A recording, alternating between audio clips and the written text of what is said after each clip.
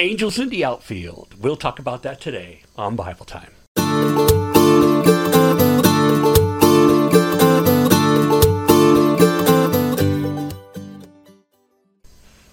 Hello again, everyone, and thank you for joining me for Bible Time. Do you remember that movie, Angels in the Outfield? How they helped the players to do really well? Well, I never saw the movie.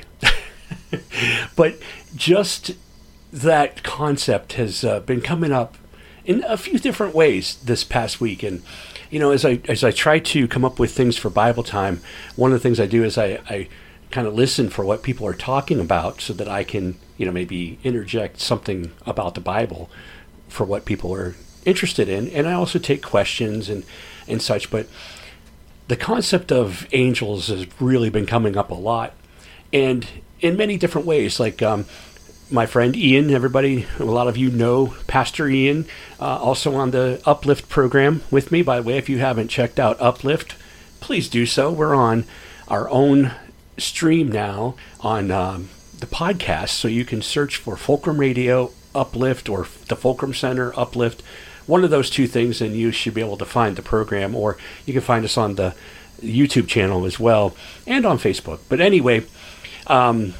he has mentioned that twice people have paid for his meal at the drive-thru. And, in a way, that's a very angelic type thing to do, to pay it forward, if you will. But it just got me thinking about this verse, Hebrews chapter 13, verse 2. And then someone mentioned it at a church service that I was at recently. And so anyway, I'm going to start with Hebrews chapter 13, beginning with verse 1. Continue in brotherly love. Do not neglect to show hospitality to strangers, for by doing so, some people have entertained angels without knowing it. Do you have an angel story? Oh, I do. And I know for some of you, you may have heard this story before, because I know I've done it in at least one sermon. And I like to tell this story. There is no doubt I saw an angel one day. No doubt at all. And if you, I don't want to give away anything here, but if you've read 40 on 70, there's a possible angel sighting, and we never really find out for sure, but we'll find out for sure in the next book. But there's a possible angel sighting in that book as well, and it all comes from this time for me. I'm thinking it was probably early 2000s, probably around 2002, 2003. I don't know for sure. But anyway, I was working in Wheeling, West Virginia, and when I was driving home, I was going across, for the locals, it's a place called Wheeling Island, and if you're not familiar with it, basically I went across the Ohio River, and I'm going down a bridge. I come across the bridge, and I'm going down an exit, and it kind of goes downhill to the island, and then you go across another bridge to get into Ohio. So anyway, I'm sitting on the bridge because the traffic was heavy that day. So I'm sitting on the bridge, and all of a sudden my car stops. Try to start it, won't start. I'm backing up people behind me onto the interstate. There's nobody in front of me because they all took off when the light changed. So I'm sitting there, and I thought, well, I'm on a hill. I can just let it coast. So I coast down, and I immediately look, and the right lane is backed up, but the left lane is open. And the light's green. So I thought, oh, here we go. So I coast down, and I'm getting ready to turn left. There's nobody coming on, and the light turns. And I thought, oh, man. So I stop, and I'm like trying to start it. I couldn't start it. So I get out of the car, and I start to push it when the light turned green. And there's nobody coming because I had a green light. So I'm trying to push my car. And all of a sudden, I hear a voice say, hey, come on, let's do this. And I look over, and there's somebody standing on the passenger side of my car. I'm like, where'd he come from? Okay, no big deal. Could have been walking down the sidewalk, right? So the dude was super strong. I started pushing, and the car kind of like goes away from me. I'm like, whoa. So I turn the steering wheel, and this guy's pushing my car, and we get it pushed off the side of the road. No cars coming at me.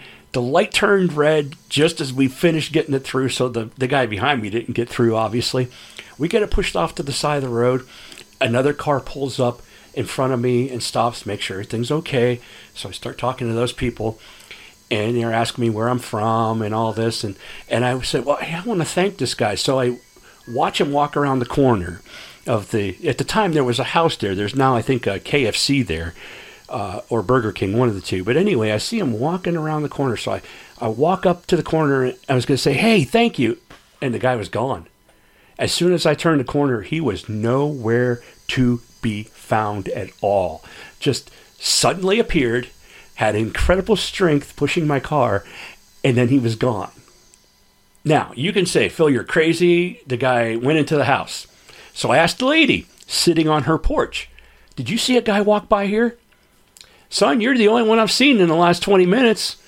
I said, did you see me pushing the car? Yes, I did. I said, did you see the guy with me? No, I just saw you. Okay. So I go back and ask the two people that pulled up in the car in front of me, did you see that guy? Yeah, we saw him. I said, well, he just kind of disappeared. Well, that's strange, they said. But at least they saw him. Okay? You can explain it however you want. I believe that God sent an angel that day to help me. And I ended up getting the car fixed and all, and I had a blown engine. I had to buy a new engine, but that's a whole nother story. But, angels are out there. That's the message that I heard that one night I was at that church service was the message was, they're out there. They're out there.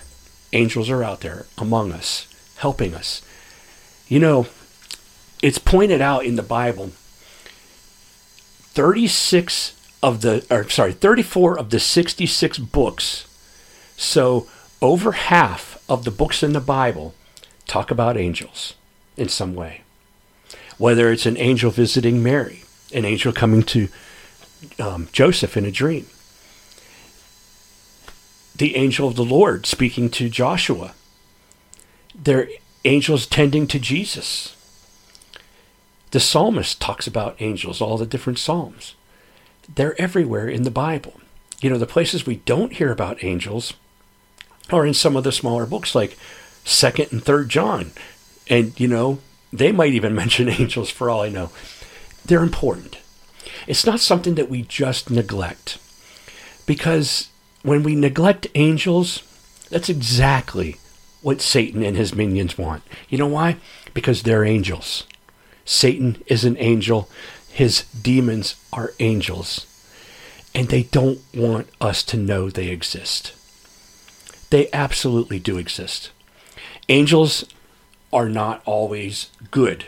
Now, the good angels, we call them angels, and we think of them as, white robes and wings and whatnot. And we think of demons as black and sometimes with red eyes and horns and whatnot.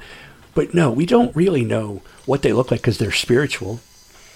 But they can become embodied and have a human form.